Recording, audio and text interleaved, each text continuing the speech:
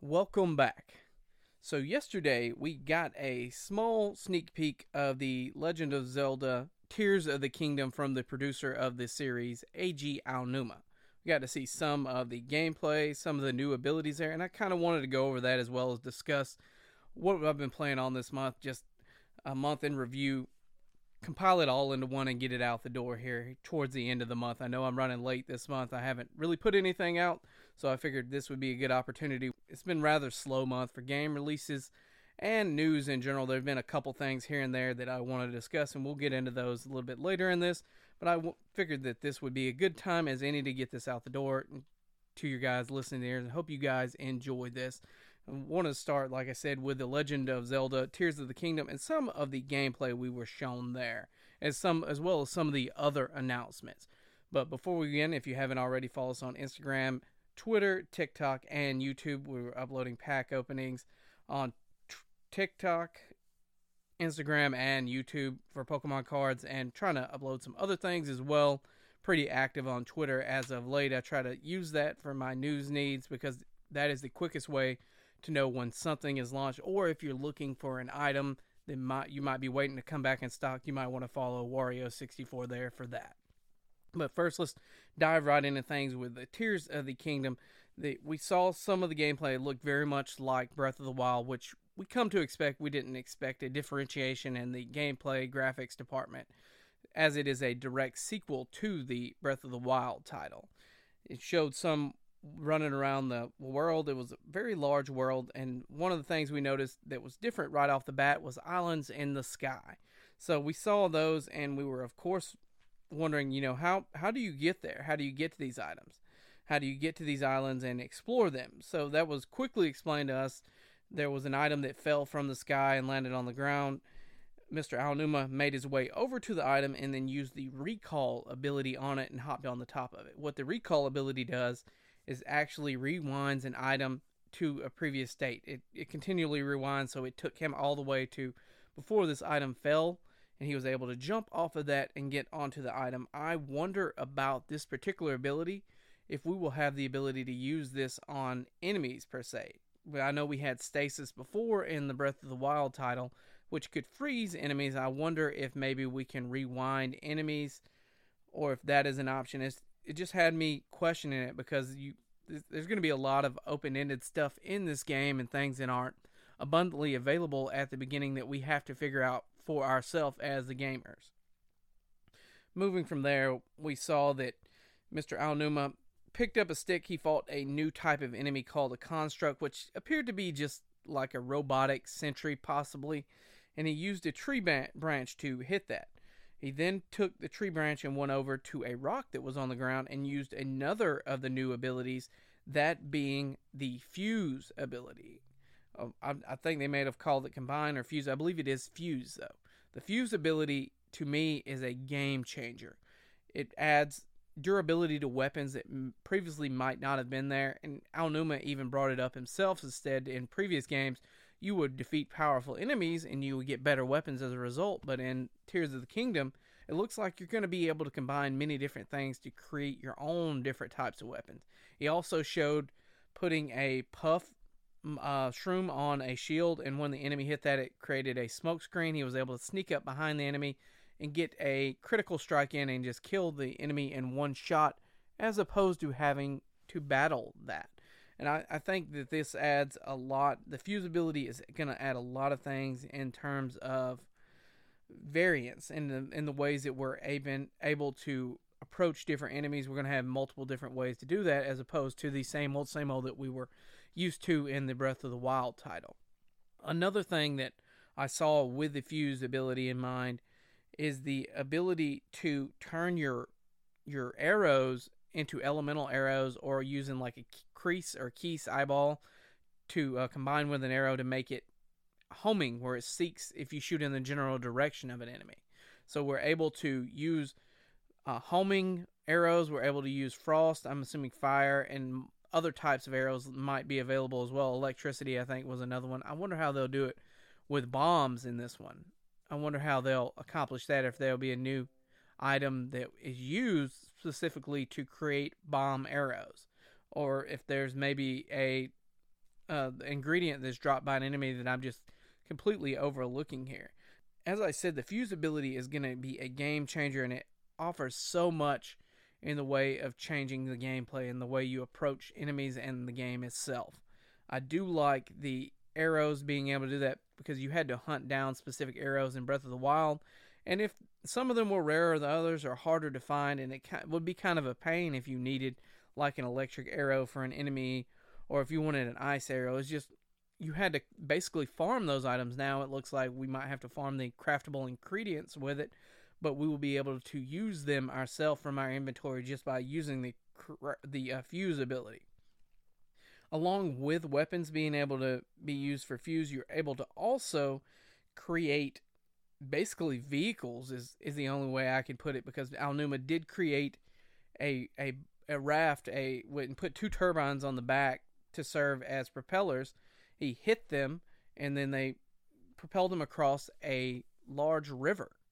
So these are interesting. In the vehicles we've seen them ride around on, like the wagon, I guess is like a tiny cart. He stated that they're not available first in the game, but you'll be able to build them over time. And then you can, of course, pick up these larger constructs that you've built with the new Ultra Hand ability. And then you can place it wherever they need to be so you can make it on. While I'm not a fan that weapon degradation is still returning in Breath of the Wild 2 Tears of the Kingdom, it looks like it is mitigated some by the ability to attach basically a boulder to the end of your flimsy stick and make it a much more powerful weapon. Moving on from that ability, we were also shown the ability to ascend, the ascend ability. So if you go into a cave and you see that there's a ceiling there and that there's an area on top, there'll be a special glowing icon or glowing indicating that you can use the ascend ability here. You can basically just go straight through the cave to the top of it. And there are certain larger areas where you'll do this, where you normally would have had to use stamina and pray you made it to the top, or pray you had enough to get to the top of this structure. Now you can simply use the ascend ability and bypass all of that. Now all of this is very cool. The fuse ability in particular has got me very excited for Breath of the Wild 2 Tears of the Kingdom. I cannot wait at this point to play it. And at the end of this presentation, when Aonuma was done showing the gameplay, we finally were given the announcement for the Legend of Zelda OLED Switch that I've been waiting on. They also showed off a Pro Controller, a themed Pro Controller, and a carrying case for the OLED Switch. I managed to get my pre-order in for the Pro Controller as well as the OLED, and I'm happy about that. I've been eyeing my own home Switch console. I have a Switch Lite I carry with me basically everywhere, but I've been looking for something to play on the TV. Maybe if I'm at home and want a larger screen and handheld, I'll have that as well. But I was able to get that in, and I'm so thankful that, as I stated, following Wario64 for the W on Twitter, let me know it was in stock. I initially passed on the Pro Controller. I have two as it is, one Monster Hunter Rise Sunbreak themed. Now I was thinking, I really don't need one, but it came in stock on GameStop, and it just would not go away. It stayed there, and it did not go out of stock. So I knew at that point I had to pick it up. It was inevitable at that point that I was gonna have to pick that up. So thankfully I was able to get that. I'm excited for Breath of the Wild 2 Tears of the Kingdom, more so than I was to begin with. The gameplay did a lot to build my excitement meter, if you will.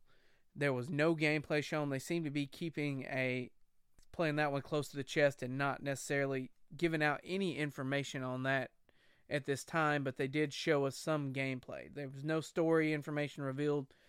I think they want us to figure that out for ourselves in a little over a month here, but we'll see about that. This month hasn't really been a busy time for game releases. There's only been 2 games that were on my radar, honestly, that I looked at and I thought, hey, I need to pick those up. Those games look like fun. And thankfully, my friend bought one of those and beat those early in the month very quickly, so he let me borrow that, and I did not have to purchase that one. That being Long Fallen Dynasty. So this title is Koei Tecmo and Team Ninja's third outing after the Neo series. It reminds me somewhat of Neo in the fact that when you parry successfully, it sounds just like the key charge you would do in Neo to recharge your stamina. This game is more akin to Sekiro, Shadows Die Twice, than any of those titles or the Souls titles, in my opinion, though. Parrying can be difficult to pick up to begin with. The first boss is a monstrosity. The first phase is not very difficult, but when you make it to the second phase, he's just very wild and out of hand. He's super aggressive, and you have to get your parries right. The name of the game in this is to parry so that you can build up that stagger meter just like you would in Sekiro, so you can get a strike in and take down extra health off of your enemy. It looks like Team Ninja saw what Sekiro did and they put that on steroids, because this game is wild, fast, and it's way faster than Sekiro if memory serves. I've been having a lot of fun with the title. It's probably going to take me a bit of time to complete it.